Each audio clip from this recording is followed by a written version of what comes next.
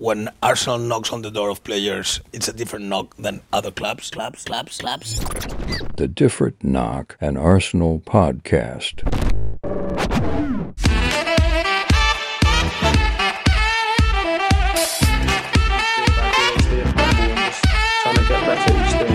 You've chosen to sign this new contract here at Arsenal, but what made you so sure that this was the best place and this was the right decision for you?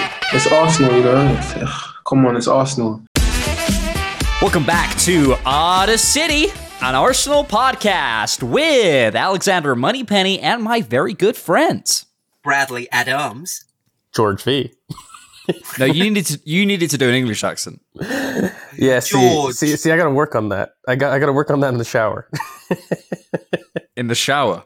Yeah. Do you remember when there was that beef about because Rory Talksport? This is the most Arsenal online community story of all time. Rory Talksport came out and said that he thought of a new Martin Ødegaard thing in the shower. And then there was loads of controversy that he was thinking about players in the shower.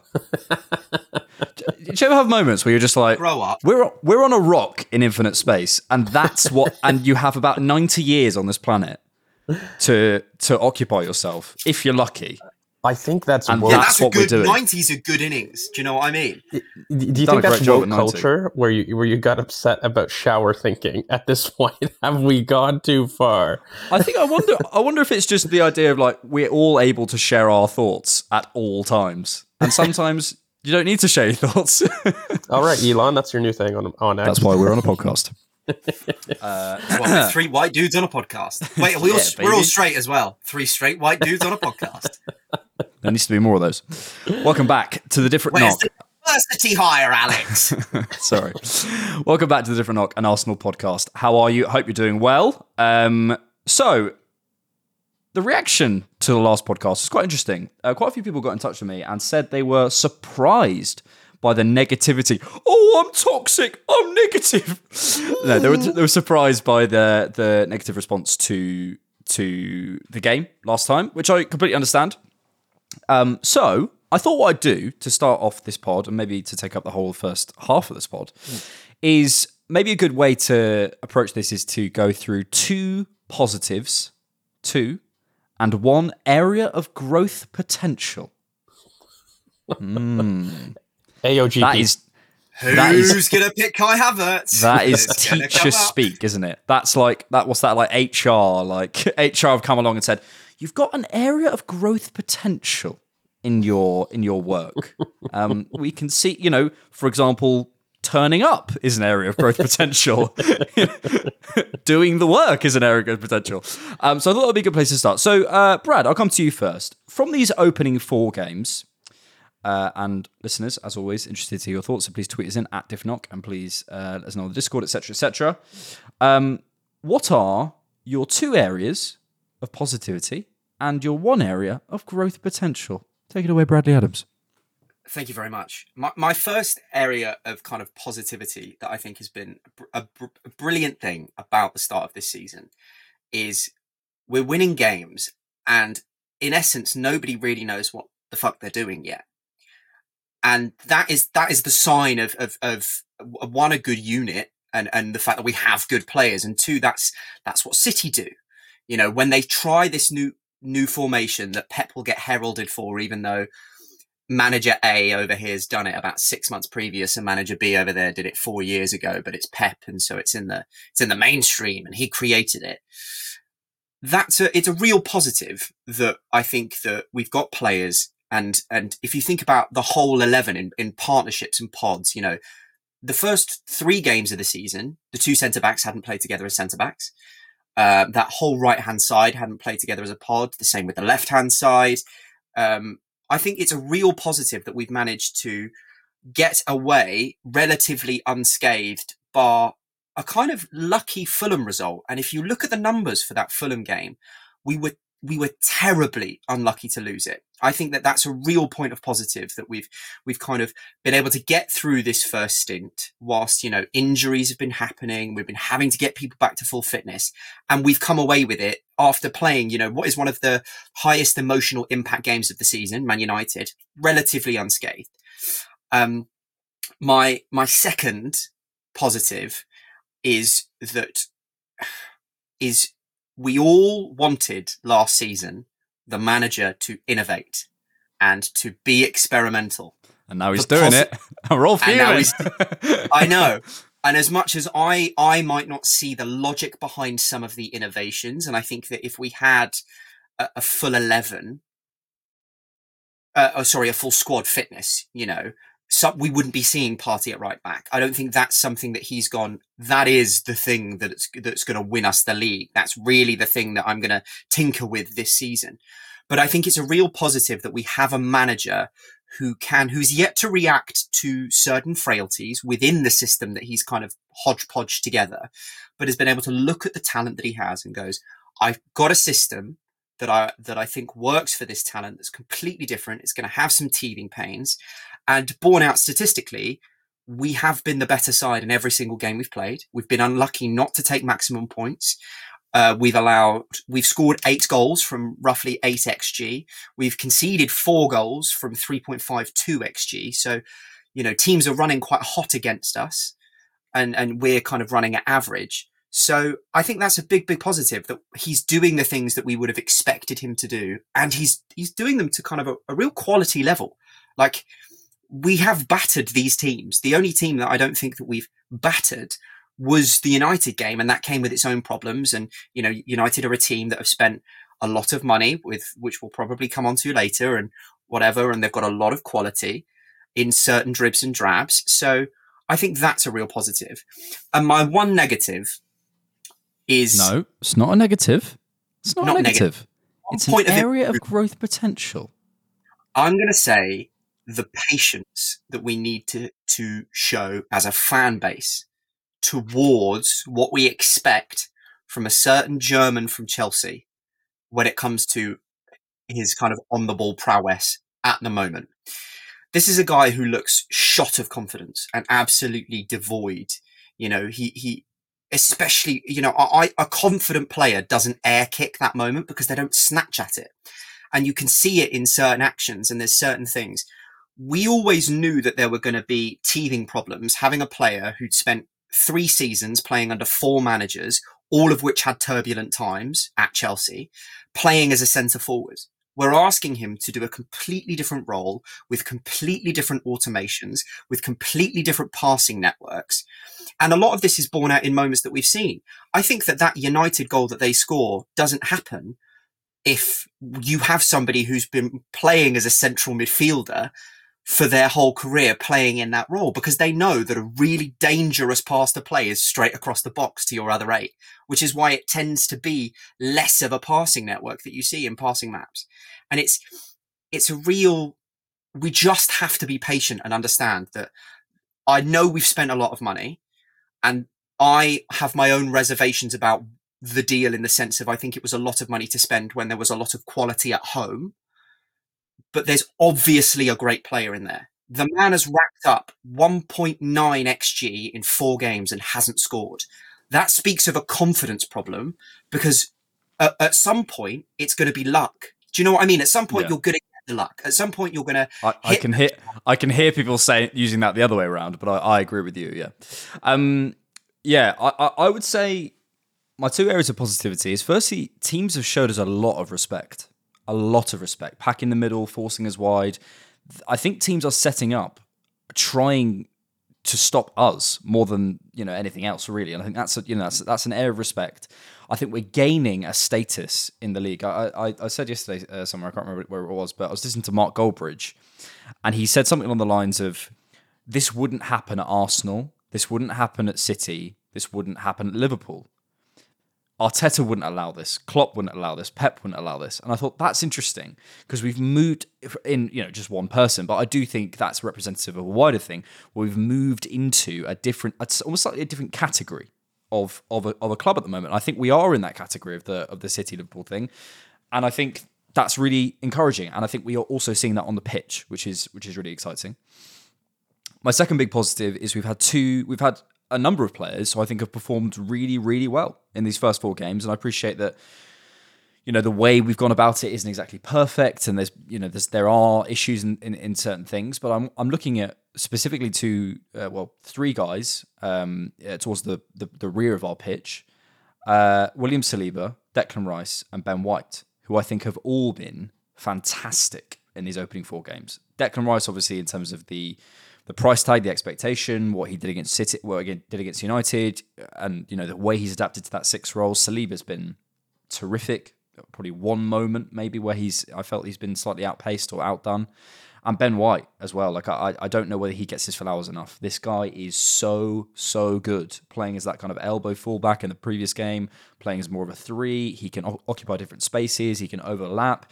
He's, I appreciate he has his demons, and people will talk about the game against Rashford. I don't think it was as bad as people say, but that's that's subjective football, right? I think Ben White's been extraordinary. So I think those 3 guys deserve a lot of credit. The area of liquidate the club. No. Liquidate the club. The area of all of the players are shit. Yes. Yeah, the area which completely denounces everything I just said. Is around game management. I look at how we're approaching the game against United. I look at how we approached the game against Fulham in terms of once we scored that second goal, we kind of took our foot off the gas a little bit.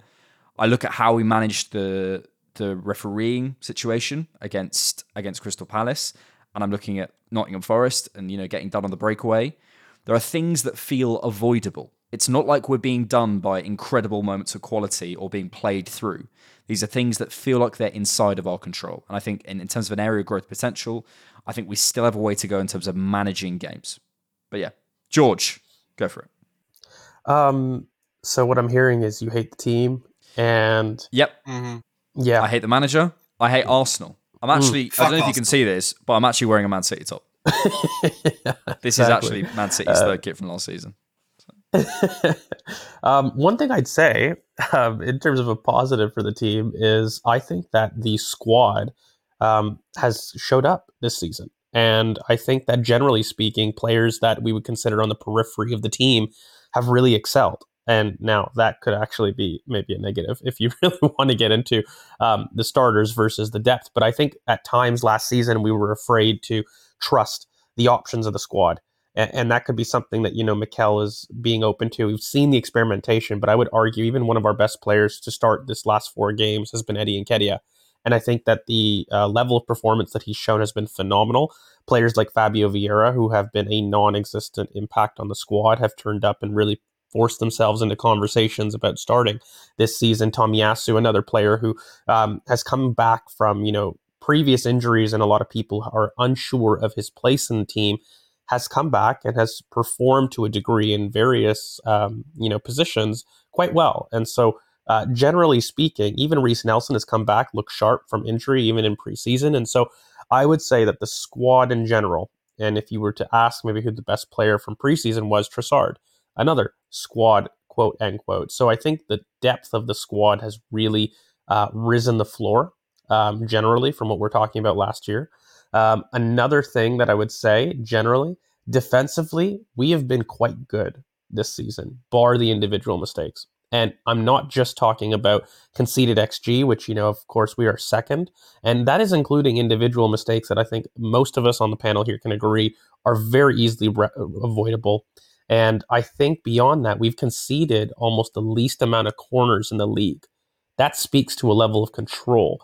And I don't mean conceding in the sense of losing a goal. I mean actually giving up a corner. Arsenal have been incredible about controlling this game state, keeping it in our own half, and then being able to exert excellent amounts of field tilt, I would say. So to pair with us being very good defensively, I think we've had more control in our matches in terms of possession and being able to operate in the final third of the opposition. Now, an area of growth potential where I hate the team and I don't want to see any more improvement would be our wingers are far too wide, mate. We have sacrificed a level of defensive control for fluidity. And I think that at times that's okay, but we need to strike the balance better. Key word being balance. I don't think the pods in our team are balanced right now. And we may need to ask some questions about our interiors. And they're all interconnected. And I think that if we can work to get our wingers closer to goal more frequently, I think that we're going to see a level of attacking fluidity return. We're going to see that period of play where, unfortunately, Saka missed at United, but that was one of the better fluid plays that we've seen this season, and we have it in us. And I think that when we turn it on, we see moments, and that could also be born in the goal that we had at 1-1 at United. But fundamentally, I think attacking fluidity needs to return, and you can only do that really with more interchange in the wide areas. So yeah, those would be my 2 for 1. It's funny, isn't it? Because I suppose all of us came into the season, and probably people listening as well, with a certain level of expectation. How, and this is just an open question, so either of you take it. How matching has those opening 4 games? Like, try and think back to sat there half an hour before Forest, like where the season's about to kick off. Like, do you think if you'd seen these results, you'd seen the way we'd played as well, you'd be happy with it? Because it's a weird one, but like, you can look at it so many different ways. You could absolutely take the route of like, we've not played to our capacity. We've had a serious injury to someone that we brought in. Have we, if Kai Havertz isn't hitting the ground running, is it just one player in it really over the summer if David Raya's not playing, which we'll come to later? Like, you could say, we've kind of done it by the skin of our teeth in certain games. Palace was kind of holding on. United was right at the end. Forest, we didn't look comfortable at periods in that second half. So you could take that route as well. Or you could go back and say, ultimately, we've won 3 games and drawn 1. And it doesn't matter how you do it. This is a very tough league. We're still adapting. We're finding those plans at A1, A2, A3, whatever like that. This is a league where Champions League teams are getting like their stars plucked by Nottingham Forest, who could be Ibrahim up for Sangare relegation. has gone to ridiculous. Forest. It's a crazily competitive league, and for us to be doing this, we have to always remind ourselves of our context. So I don't know. I suppose what I'm saying is I don't know how to assess it, because it feels like both of those things are true at the same time, and maybe that's the fullness of the analysis. It depends how honest you were with yourself at the start of the season, and how honestly you looked at, we didn't have a particularly good end to last season because of a lot of reasons. I think post kind of losing the title, a few heads dropped. We obviously had the Rob Holding, months, what else to call it? And I think that, we took out a linchpin of the side. We brought in a player. It really does depend how honest you were with yourselves. I think most fans would have wanted maximum points from these 4 games.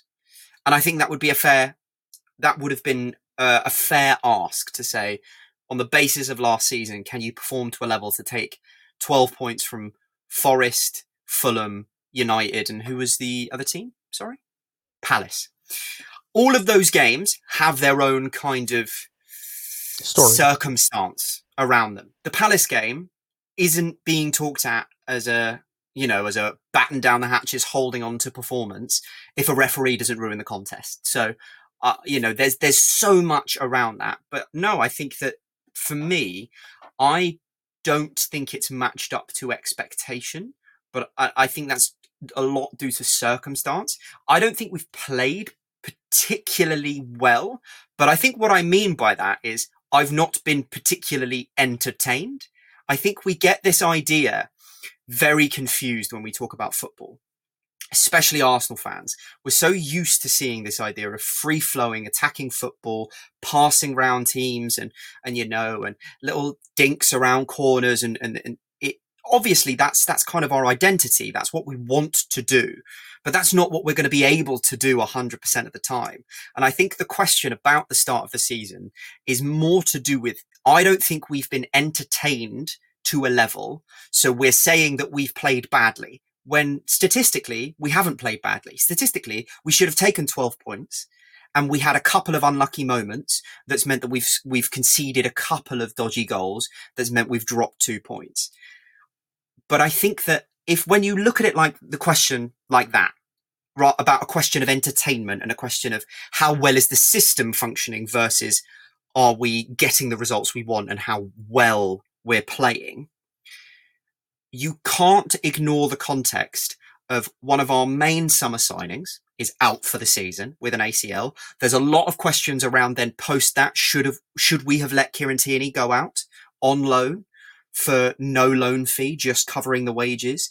Or should we have gone to the market to bring another player in? You know, the lack of fitness to Zinchenko at the start of the season, to Gabriel Jesus at the start of the season, people coming back.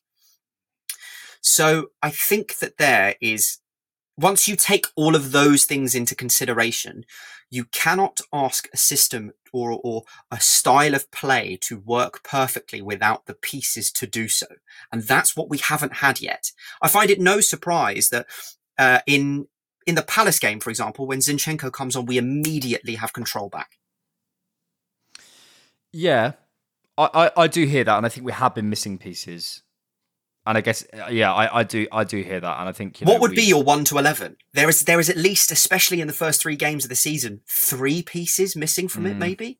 So I think it's a lot to do with how well it's working, and then okay, we're trying out this plan B, but you probably would want a bit more time for this plan B to kind of get into the bodies of the players and the system before you just whack it out against United or against any of these teams. I think there's so much circumstance that leads to the whole package.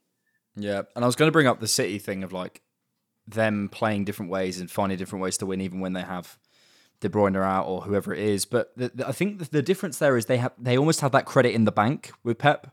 Like Pep has kind of got that credit with the fans to be like, no, trust me. And I don't know.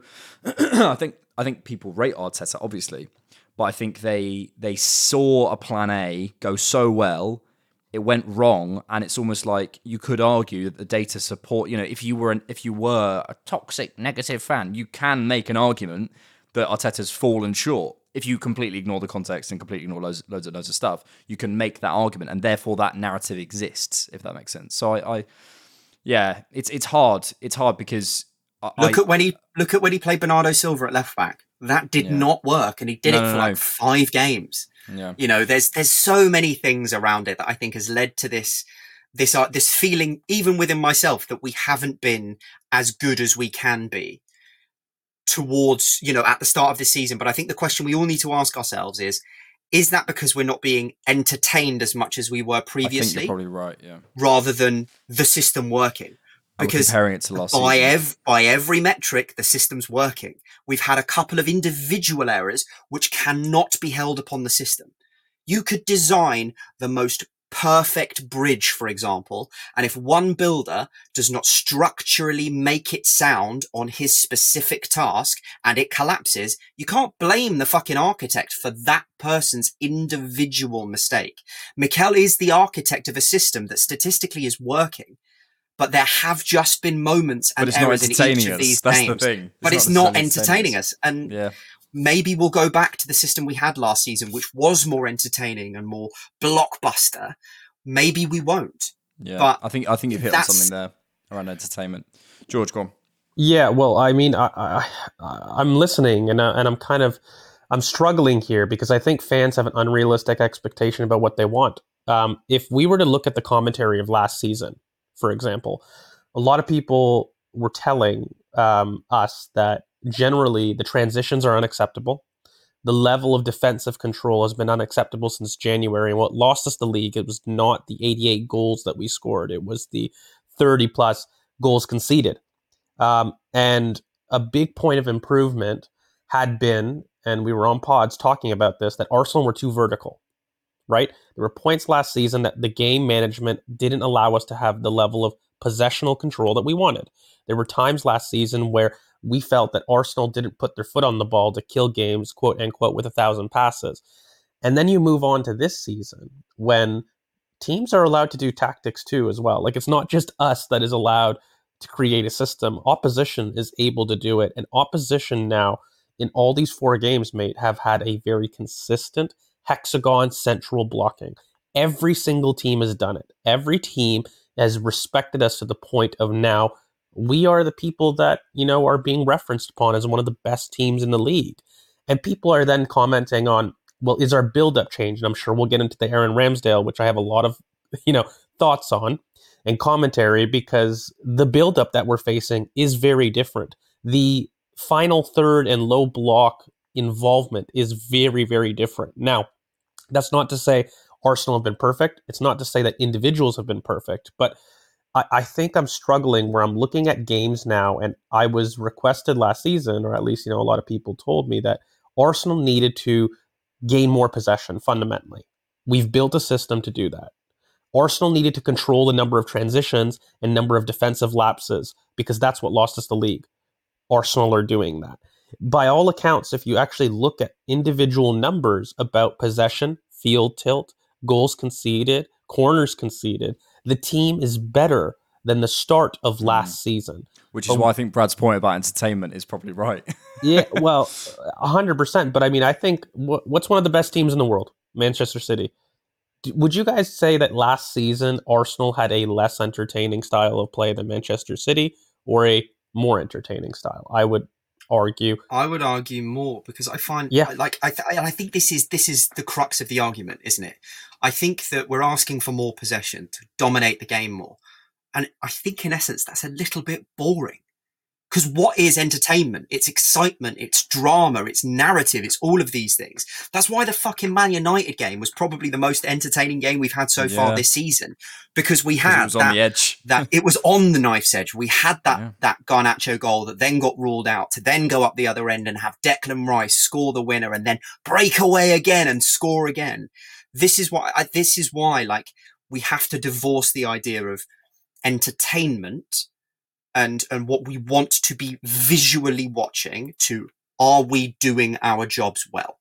Statistically, by every single metric, we are doing our jobs well. No matter if you do it statistically like that, there are always going to be outliers. Look at that Sporting goal against us last season. The XG on that would have been minimal.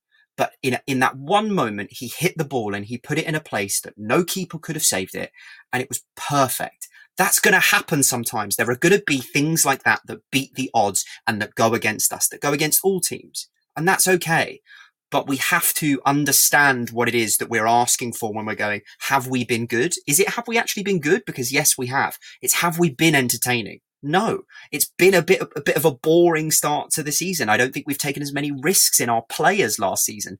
And that's something I'd love to see come back, especially from our wide talent.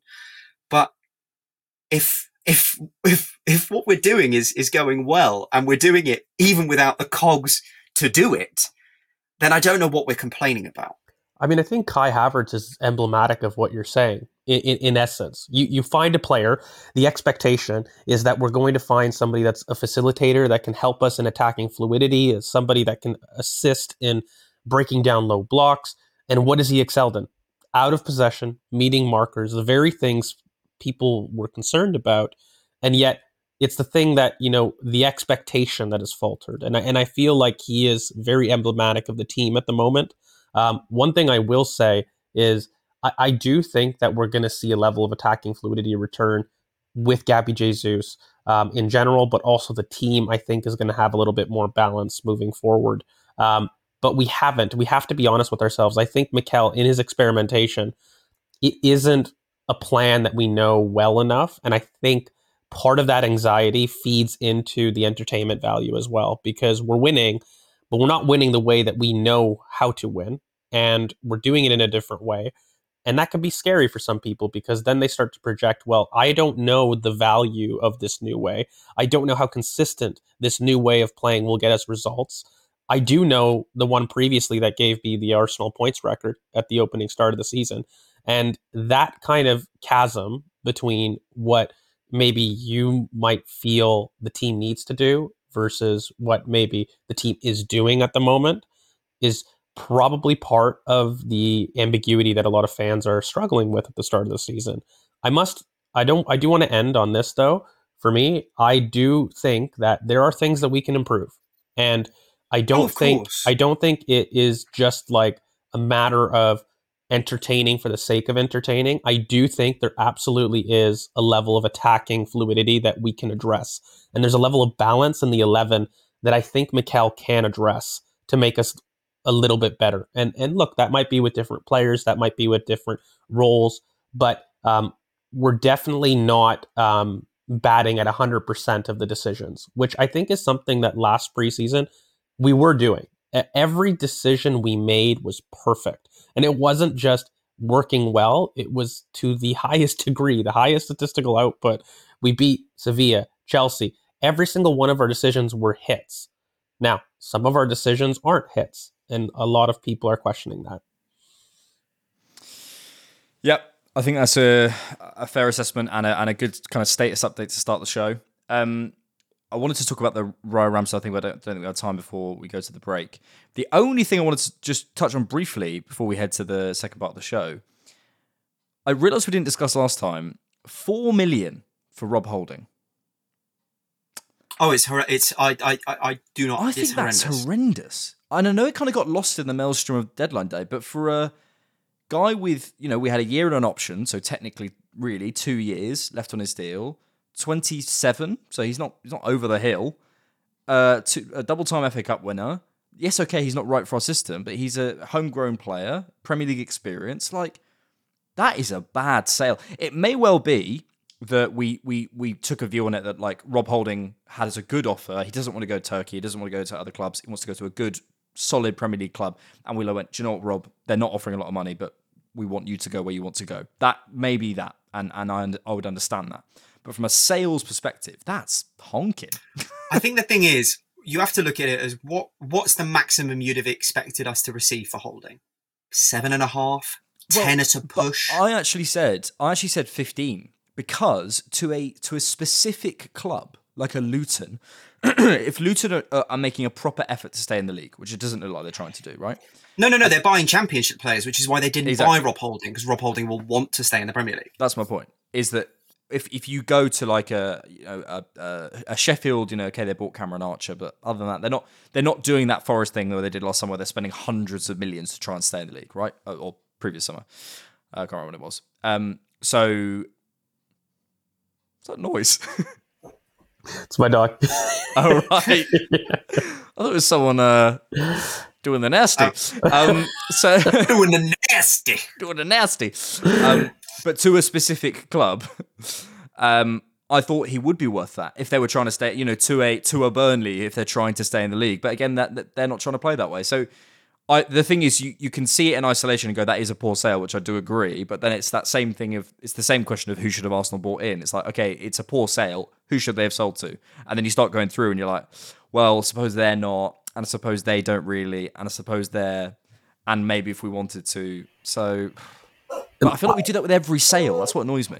I think that's the key point in all of that, right? Like, and I kind of said this before, where I felt like generally the sales have been something that fans have looked for a point of improvement on. And I think when you debate the Rob Holding thing, maybe we could have got an extra 10 million and people would have been like, phenomenal sale. 15 million pounds, I think people would have said, great sale, good sale. You're living in cloud cuckoo land. Like, that money's never coming in. Cloud cuckoo land. And I was Maguire. Yeah, I was thinking about this really. I mean, what's the difference between this 10 million pounds, 8 million pounds from the perception of being poor to great? But one of the biggest things I think with these players is we're selling players that nobody wants, and we're in the last phase of that, but it's still there. So there's no market for them. For sure. After the break, we'll be answering your questions, speaking about David Raya versus Aaron Ramsdale, and so much more, including staring at Bradley's beautiful chest hair. We'll see you. It's 32 fucking degrees. Guys on YouTube, you can live with it after this. Welcome back, and thank you to those of you who are in the Different Knock Members Club. If you'd like ad-free versions of the show, as well as the Patreon exclusive, that's right, exclusive Instant Reaction podcast, you become a TDK member at patreon.com/DivNock. You can get access to the exclusive Discord server, the Tactics Corner. What are you going to do the Tactics Corner on this week, George? Pending. Haven't thought about it. Rewatch and bonus video content, all for just £3 a month, or there's a 7-day free trial. All video content is available through YouTube as well. And for one-time support, head to buymeacoffee.com/DivNock, where you can buy me a coffee. The links are in the show description. This is on the Twitter account of @AMOnFootball. So if you want to go have a look at his brilliant Twitter account, you can go look at that. But I'll pull it up for you boys. This is not that. Get your mind out the gutter. this is a very, I would argue, concerning stat. Which Premier League goalkeepers are overperforming expected goals? Now, of course, small sample size. I know. Hopefully we don't need to repeat that. I know that. Everything we said is with this. Aaron Ramsdale is performing at minus 1.8 below his post-shot expected goals minus goals allowed per 90. If you're unfamiliar, I think it's fairly common now, but if you are unfamiliar, it's essentially the idea of where a shot is taken from, and so that's your XG, but after a shot has been taken, sometimes it takes a deflection or it takes it's an unbelievable shot, so it's more fair to judge a goalkeeper after a shot, so whether they should have saved it. So post-shot expected goals minus the amount of goals they actually allowed per 90. Ramsdale is performing currently at the worst in the league. Now, there were some rumours yesterday that came out from, I think it was Sami Mokbel in the Daily Mail, that Arsenal and who is, I will say, incredibly unreliable, had got literally nearly everything wrong this transfer window, by the way. I'm actually going to disagree with you there. I think the stuff I've seen from him, I could be wrong, and I'd need to see his record, but the stuff I see from him tends to be pretty bang on. His Arsenal stuff this summer was quite off the base. Okay. But yeah, there are rumours, certainly, that Arteta is considering bringing David Raya in. Thoughts on that data, first and foremost, and perhaps some caveats to that, George. And secondly, your thoughts on possibly David Raya coming in, given that apparently he's been cleared to play against Brentford as well. So when I look at that data, I do think that it's a good metric with a larger sample size. I don't think it tells the whole story. I think when you have a look at goalkeeping in general, one thing that isn't borne out in a lot of statistics is some of the perspectives that the goalkeeper's seeing. So a lot of times when you're seeing these shots, it has nothing to do with the perspective that they're seeing at the angles that you're operating in. And a lot of times, for example, you go on goalkeeping podcasts and you talk with John Harrison, you talk with some of the other goalkeepers like Ben Foster, who bears out what's an easy save and what's not an easy save. And a lot of times there's a lot of misconceptions about that aspect. I think that when you look at goalkeeping and you look at deflected shots and whatnot, the one thing that I will ask of Aaron Ramsdale is, do you feel like any of the shots that he's conceded are his fault? And one of the big ones that I looked at was potentially Fulham. That's the one shot that I think everybody would say, is there a question mark with Aaron Ramsdale's ability to save that shot? And when I look at it, I again think it's an error from Pereira. When I look at it, he's shaped to go far post. Aaron Ramsdale adjusts to do that, and he mishits it, and it goes near post. So for me, that's not really, while the shot location, that would be one where he's conceded that goes into the underperformance stat, for example. And by the way, if I was to look into the numbers, that would be a large portion of the 1.8 that he's conceded, because you shouldn't be conceding from that far out. And it's a very low percentage XG. And the fact that he conceded it would have really impacted these numbers. So, for example, when I look at that, and that's making up a large portion, that's part of the sample size argument. That's part of the issue with it. But fundamentally, if I was to see this projected into a 20, 25 game sample, I would probably worry a little bit more about Aaron Ramsdale. But right now, I don't agree that that's a reflection of him being the worst shot stopping keeper in the league. And I think that when you kind of project that data out, then these are going to look very, very different very soon. One thing that you can look at, though, is if you look at underperformance in general, I think that Ederson and Ramsdale underperform generally, right? But if you look at people like David Raya, who has overperformed his expected shot XG, that's even borne out in statistics of last season. And traditionally dominant teams have goalkeepers that have underperformed their post-shot XG. Now, one thing that you can draw from that conclusion is probably because of the accumulation of shots. It's a sample size argument. When you look at it, they're not facing as many shots, so they might concede goals that, of course, on a spectrum, they might be expected to save. But if you're competing with one goalkeeper... I've got the stats on that. For example, Foderingham, whose top has faced 27 shots. Leno has faced 33. Ramsdale's faced 10. Exactly. It's a big difference. And So there's like there's a bigger opportunity to build up those numbers. Yes, absolutely. But that's the issue when you're comparing absolute and relative numbers, like with statistics. Like that is a big issue, and people not understanding the comparative value between the two. So not to get too technical about that, but I think I would worry more about Aaron Ramsdale with what he's doing on the ball than I would with these shot stopping perspectives. I think it's important to put the numbers in context. And to be clear, I'm in no way suggesting that, like, oh, look at these numbers, let's drop him. Like, you know, that's not in any way a problem. I just look back at the data we had last season over a 38 game league period, and Ramsdale was still not massively great on the post-shot XG. And that's a one part of a goalkeeper's game. It's not, again, not to put that in context and say that's the one thing we should worry about, because there are other things. But then I look at the two other aspects. I look at what you're talking about in terms of his distribution. I don't think he's adding much value with that at the moment. It's not to say he's detracting, but I don't know whether, you know, when you have someone like Onana who can, I don't know what the numbers are, but I'm sure is adding in terms of attack value added, crazy levels. And I could probably try and find that number. But that's what's Onana here? Because I do have a question to that, because I hear that a lot. But what is Onana facing in terms of a first press? What is Onana facing in terms of a build-up versus what Aaron Ramsdale is facing as part of a build-up? I've got a lot of criticism on my timeline for Aaron Ramsdale reducing in technical ability, which I think is weird. But I've also got a lot of questions about his type of distribution, long versus short, and what we're facing. So, for example, are we having that same press that we faced last season? I don't think we've been pressed like that since May. Was the last time I saw it. No, because people are... You're positive, Alex, is that people are showing us respect. They're not pressing us in the same way because they know that we can play around them. And a big thing about it, just to make a point, in terms of like what we're saying about Kai Havertz and the problems with the system, it's really...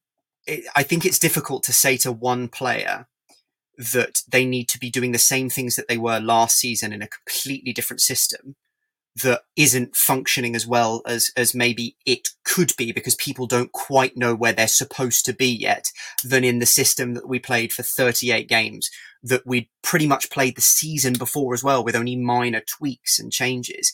And I do find it no surprise. This is a statistic that massively, massively favors smaller teams, because they face more traffic. And that's why you always see weird shit like, oh, Sam Johnson should get an England call up because he's got great post-shot expected goals. Yes, it's because his goal gets peppered because he plays for Crystal Palace. The top 3 goalkeepers on that list have faced 3 times the traffic that Ramsdale has. I don't think that this is a statistic that bears out in the same way, because you look at Ederson as well. Famously underperforms it because he's only ever asked to make a save or 2 a game, and occasionally it just doesn't come off, because these teams that are so attacking tend to face, especially with Liverpool and especially with City, higher value opportunities against, because it will be one moment, a perfect breakaway with a perfectly placed shot. As I said, I'm in no way saying look at that data, let's drop Ramsdale. What I am saying is, over a larger sample, we've also seen that Ramsdale's not great on his post-shot XG. And then I go, okay, that's one part of a goalkeeper's job. Then I look at other goalkeepers who, for example, I have the data here with Andre Onana, and I say Andre Onana's added more attack value added to Manchester United in that game against Arsenal than Lisandro Martinez, than Victor Lindelof, than Antony, than Wan-Bissaka, than Fernandes, than Martial. Now, the response to that is he's got a different role. Absolutely. That's another part of the picture. But these are all parts of the picture, is what I'm trying to say, is that you look at someone's distribution, you look at their attack value, you look at their what was Aaron Ramsdale's attacking? Hang on 1 second. You look at their positioning, you look at what they transmit to their back 5, you look at all sorts of things. And then I think you can create a fairly cogent argument, especially when you have someone on the bench who hasn't been tried, that there is a decent argument to say that certainly Raj should be given a go to see what else he can add. I'm in no way trying to... This is not... this could be wrong. I'm sensing sensitivity around the idea of dropping Ramsdale from a lot of people, not just you guys. And I just think there's a decent argument to be made. And to be clear, if I was making the decision, I'm not sure. I probably would go with Raya, but it's a close one in terms of just giving him a go. I just think that things like this, when they're put into proper context, which they should be, are interesting bits of data that shouldn't be ignored. Yes, I would say that there's a lot of shiny new toy syndrome about Raya, though. Possibly, yeah. His post-shot XG last season is exceptional. I'd love, and I'll do it for the next podcast, I'll go up and I'll add the amount of shots he faced versus Yeah, Ramsdale. and that, again, that's part of the picture, but I don't think that one thing makes the whole, the whole argument for changing the keeper different, if that makes sense. I think it's part of the picture. If you were City, would you drop Edison? Probably not, but if for example, I was looking at Edison and I was going, I feel like he's lost focus, and I feel like he's not communicating with his back five, and I feel like his numbers are dropped, and I feel like we have a better keeper, and if I was making a cogent case, possibly, but again, I don't think. I think I'm trying to move away from isolating one singular thing and moving towards a wider conversation around what a goalkeeper offers, and then trying to make the case of what does Ramsdale offer. And that's not to say nothing, by the way. Yeah, George, go on. I think there's a bit of confirmation bias, and I do agree with Brad about shiny new toy syndrome, where the sensitivity comes from the fact that I don't think he's deserved to be dropped. Now, that doesn't mean that Raya doesn't deserve a chance. I think that Raya is going to get chances. We've got 8 games coming up in the next Carabao 2 Cup. weeks, of PSV, Lens, Carabao Cup that need a keeper, that we're going to see Ramsdale. So it's not a case of us Raya. Like, we're not going to not see Raya. And I think the one issue that I've got is a lot of the arguments that get brought up about Aaron Ramsdale completely remove the different scenarios that we're facing in build-up from last season to this season. And for example, when you bring up Andre Onana, not to push back, but have a look at that team's build-up quality and look at the attacking added value that Ramsdale provided in 2021. You're going to see a very similar jump from Leno to Ramsdale in the first year and then a drop-off. Now, I would be willing to bet a lot of money that if Manchester United were to get a midfield that was capable of building up, Andre Onana's attacking value would drop dramatically. And by the way, you want that. You don't want your goalkeeper adding so much tremendous value in your attack. That actually means that you're unable to progress up the pitch. That actually results in a problem in the team. I'm glad that Aaron Ramsdale is doing less touches.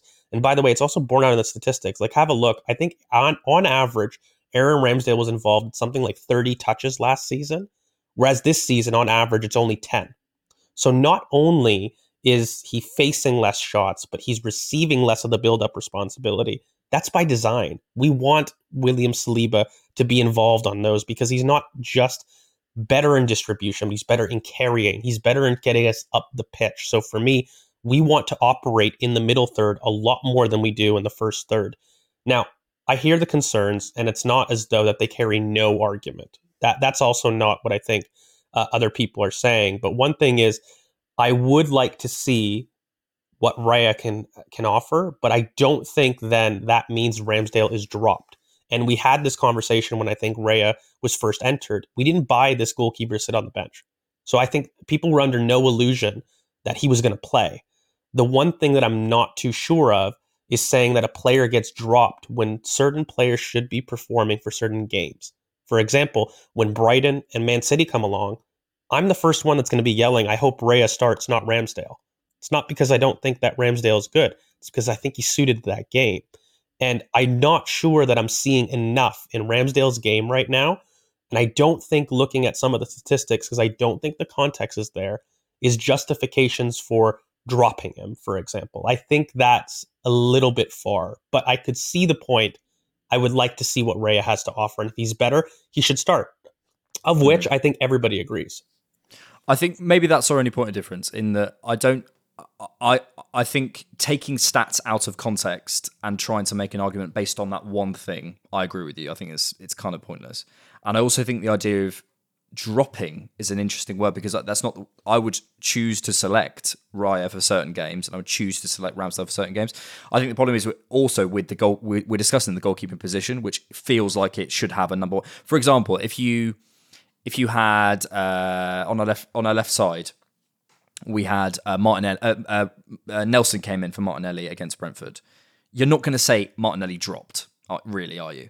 And I think but for example, like in the Champions League game, for example, if you did that, you could argue, okay, was Martinelli been dropped? Well, no, Nelson's been selected. I think with the keeper, it is different, especially when a keeper gets selected, it feels like it's been dropped. and I think that's part of the discussion. But yeah, I think broadly, I would also be in with you in terms of caution against taking one stat and removing its context.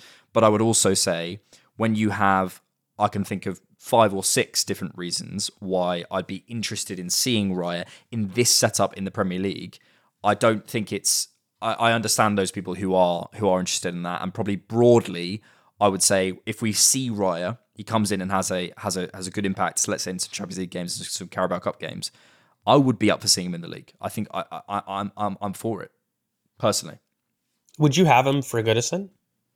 Probably not, because I wonder whether that's the game for him. Because Arsenal are probably going to have a lot of possession.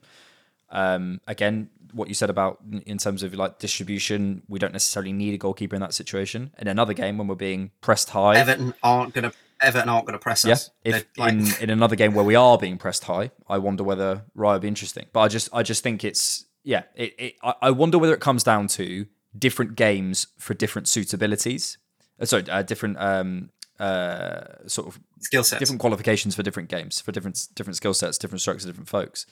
I think that's the thing. That's the key. And I think there is a reticence to do that, which is maybe what I think can be swayed a different way.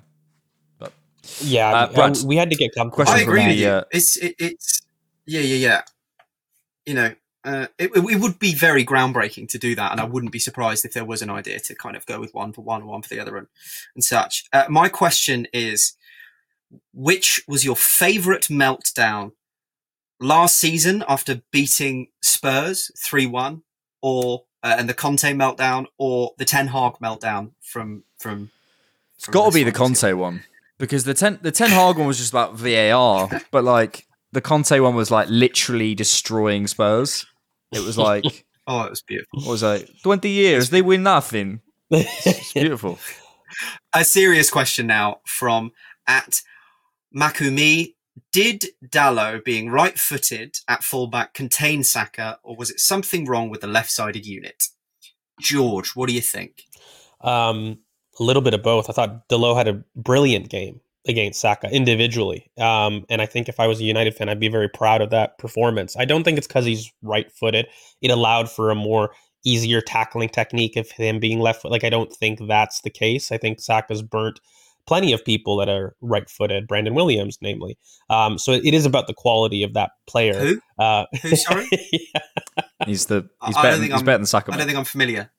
Yeah, he is, clearly. I do think that we have a problem balancing I've made reference, it was my point of growth, at the beginning of the pod, and I think that we still have yet to really see Saka be involved inside. In fact, Saka got really angry in the game, and he's shifted to the left when Gabriel Jesus came on. I don't know if anybody picked that up. It wasn't just for a small period. I think there was a 10 to 15 minute period in the game where he shifted towards the left-hand side, and I think that's because he wasn't seeing the ball. So I do think we've got a problem about getting our wingers closer to goal, and I don't think that the balance is there. So we've got to address that. I also don't think Martin Odegaard had a great game generally. He scored a good goal, but all in all, I think that he struggled in those pockets. So Saka wasn't really as involved as he could be. Brad, who was that question from? Makumi. Oh yeah, sorry, you did say. Question from, where are we? Oh yes, this was it. JM Ferros on the Discord. He says, boring VAR guff, but is it time to limit VAR to purely objective, non-human decisions? What do you mean?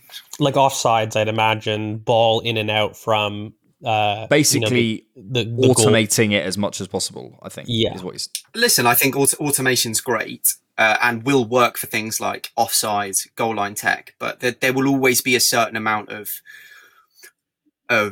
subjectivity, nuance to these, like the Kai Havertz penalty incident. I don't know what your guys' opinions are on it. I don't know if it's a penalty. I don't think I'm very much kind of siding on that side of it. I think that there is contact, and they obviously close off the leg space. And it's obviously, I think he feels the contact, knows that the space is now gone. and goes down. I don't think it's a dive either. I had a conversation with a friend about this, that there is contact and there's enough of a situation for that to be what happens. But I think it's soft. This is a contact sport in which you cannot be giving penalties for light touches, even if it comes in certain scenarios. So I don't think it was a penalty. I think VAR made the right decision. I think the question kind of leads again to the same conversation of, we wouldn't be having conversations about VAR if the people in control of it could do their jobs. That's the problem. It's nothing. VAR is an inanimate object. It is literally screens and cameras. And if there was a way to fully automate it, that would be brilliant. But there is unfortunately always going to be an amount of nuance to every single one of these penalty situations, to every single one of these, should they have disallowed the goal, Man City's goal, because of the, interfering with play, and the Rashford goal against Man City from last season. There's always going to be things around it that require a human to look at all of the circumstance and go, this is what I believe is the correct decision. Do you agree, other human on the pitch? We just need the humans around that technology to be better at their jobs. That's the problem. I think that's part of it, 100%. To be honest, and I'll be brief because I bored people with this before, but just the more I think about it, the more I'm like, it just needs to be taken out of human hands as much as possible. Just how many hundreds and hundreds of cameras and thousands and millions of eyeballs on the game. It just needs to be a case of objective technology. It's like on FIFA. You don't get annoyed on FIFA when you get an offside because it's an offside. The game mechanics know that it's an offside. It's not a question. It just is. And the more we can get to that place where we don't have to slow the game down, the better. And the more power take. The main problem is the idea of we're undermining the referees. That whole idea should be gone. We're not undermining the referees. We're giving them support. They should be the people who the decisions are passed through. And that's it, but I've talked about that so much. George, your question, please. Yes, so this comes from Trove. Do you agree with Tifo's analysis that Rice is part of the issue in central build-up? We have. No. So I thought you picked that one. No, yeah. So it's they've also stated Arsenal are trying to build up down the wings more, which seems partially conflicting. So how do you reconcile if it's strategy or compensation? What do you guys think? Is Declan Rice part of the problem, or is this a response to teams blocking the center? I have one point to make about this because I'm not smart to have the answer. How many games has Declan Rice played with what you would consider to be the first 11 and the structure that we would probably see and want to see for the season? 75 minutes in one game. I haven't seen the video. So he's Neither part have of the issue in what have you seen it, George? I have seen it. I don't agree with the conclusions. What did personally. They say? So essentially what they're saying is that we're not accessing the center enough, and that Declan Rice is part of the problem because of his inability to really progress through the middle of the pitch. As in through his passing or through... Yeah, as in through his passing, and that we're not accessing as much, whereas Thomas Partey, for example, last season offered us a level of vertical ability through the middle of the pitch a little bit more. I think if that's part of a wider analysis, it's maybe a factor. I think making it... Are they saying that's the factor? Or part of the problem? It's their major reasoning. It wasn't the only one, but it was their major reasoning. I think it's maybe a small part of it. I don't see that as the main issue. Personally, I think you've got to consider how teams are setting up against us. You've got to consider the fact we're not getting our wingers inside. You've got to consider the fact that connection between the centre backs and the eights is gone. There's lots of other things before I look at Declan Rice personally. Yeah, I okay. Not to plug, you can go to the Tactics Corner, but we've talked a lot about this. Plug. Yeah, join the fucking Patreon. Well, teams have set up. This is absolutely compensation, I think, for it. But also one thing that Declan Rice is doing that not a lot of people have picked up on that I tried to highlight on the Tactics Corner was this idea of third man runs from Declan Rice. People want us to pass through the middle of the park, but teams are adding numbers in the middle of the park. So there's a numerical superiority from the opposition, not from Arsenal. And so you're not going to destroy that with more passes into that area. You have to pull apart that block with runs and off the ball runs. And one thing that Declan Rice is doing that I kind of disagree with Tifo in the build-up, respectfully, is that Declan Rice is doing a lot of third man off the ball runs in order to join the attack. And something that I think a lot of people would maybe highlight at Palace, like look at the way he runs off Eze, runs off Odsonne Edouard. He ghosts into the pockets a lot more in this game because we're not using our pivot to pass through the center. We're using the pivot to make runs through the center of the pitch to open up space for our wingers to run into. So it's a difference in a little bit role, in my opinion. And that's born out of the fact that opposition have packed the middle a lot more for Arsenal. So we're not choosing to go wide and build up. It's more of the case of that's where the space is. So you're not going to go into the traffic area. I would say like 95%. I think that's the problem. But I also do think, if you're having 100 touches and every single one is going wide, like at some point there is a passing choice question for me. And sometimes you can try, risk a ball through the middle and try and break some lines, especially if someone's standing in a good position, which often Kai Havertz is. We'll leave it there. Brad, we've just got time for a little bit of Arsenal trivia. So, feels like we've always got time for that, which is nice. We've always got time, darling. I asked you that in 2015, Arsenal beat Manchester United 3-0 with 3 quick-fire goals. Can you name the first 11 that started that day? Alexis Sanchez. Sanchez, Walcott, and correct. Ozil. Because they were the goal scorers. Correct. Excellent. Bellerin? Walcott did score. Bellerin is correct. Monreal. Monreal is correct. Koscielny.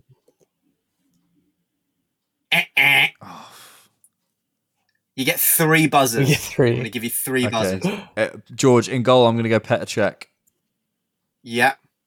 Okay, good call. Is there I'll get 2 points on the board for a Santi. Yeah. Who was the pivot? Coquelin? No, Yeah. I'm not saying. Yeah. Okay, I am saying that now. Yeah. How many we got left? You have 3 to go. A defender and 2 defenders and a midfielder. 2 centre backs. and a midfielder. Murdersacker for sure. Yeah. Who was our other centre back? Would have been Vermaelen must have gone by that point. I don't think so. Is Vermaelen an answer? No. Another midfielder was Ramsey. Ramsey is probably in. Okay. Yeah. You just need a the centre back that wasn't Koscielny. A centre back that A wasn't left centre back. Or Vermaelen. Oh, We've got 2 buzzers, so let's go Vermaelen. Okay. Yeah, I've got one, but I'm not confident because now you put it on me. Go on. Is it the only other Brazilian Gabriel that we had? Like the the crazy one. Paulista. Paulista. Is that your final answer? Yeah, I think it is. He's the only left center back. That is 11 from 11. There we go. Let's go. We didn't have any injuries. What's going on? Smashed it. I just assumed we'd have been Smashed decimated by injuries as always. Koscielny was the one that I think I was like, it had to be him. Without him. Yeah. So your question for next week is, Arsenal recently had 4 players called up to the senior England men's team. In which year was the last time that happened for Arsenal? I think I know that because I think I know the tweet you're referring to. We'll see, baby. We'll see. We'll see. We shall see indeed. Pleasure as always, boys. Pleasure's all ours, Do you know what? darling. The Raya Ramsdale discussion was maybe I can title that as fiery debate or something. What can I say? Debate. Heated debate. What's Sky Sports? Arguments. What did we use to title things when me and you were just really depressed and we'd argue about it all the time? It's just be like shouting at each other. That I remember there was a United angry Alex rant or angry. There was a United George game rant. where me and Brad just went at each other. What should we call? What does Sky call it? Heated debate. Heated. Thanks as always for listening or watching the Different Knock on Arsenal podcast. We really appreciate you. Brad's phone number is Text in if you have any. Text me if you have any questions. Text in if you have any complaints about the chest hair. Yeah, and there will be. Don't you worry, mate. Thanks as always for watching. Keep it different, Knock, and we will see you later. Peace. Peace.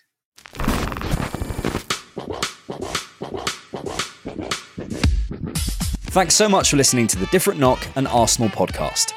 To get bonus podcasts and much more, you can sign up to be a TDK member at patreon.com/divknock for just £3 a month. Check us out on YouTube and follow us on all social media at divknock. Thanks again for listening.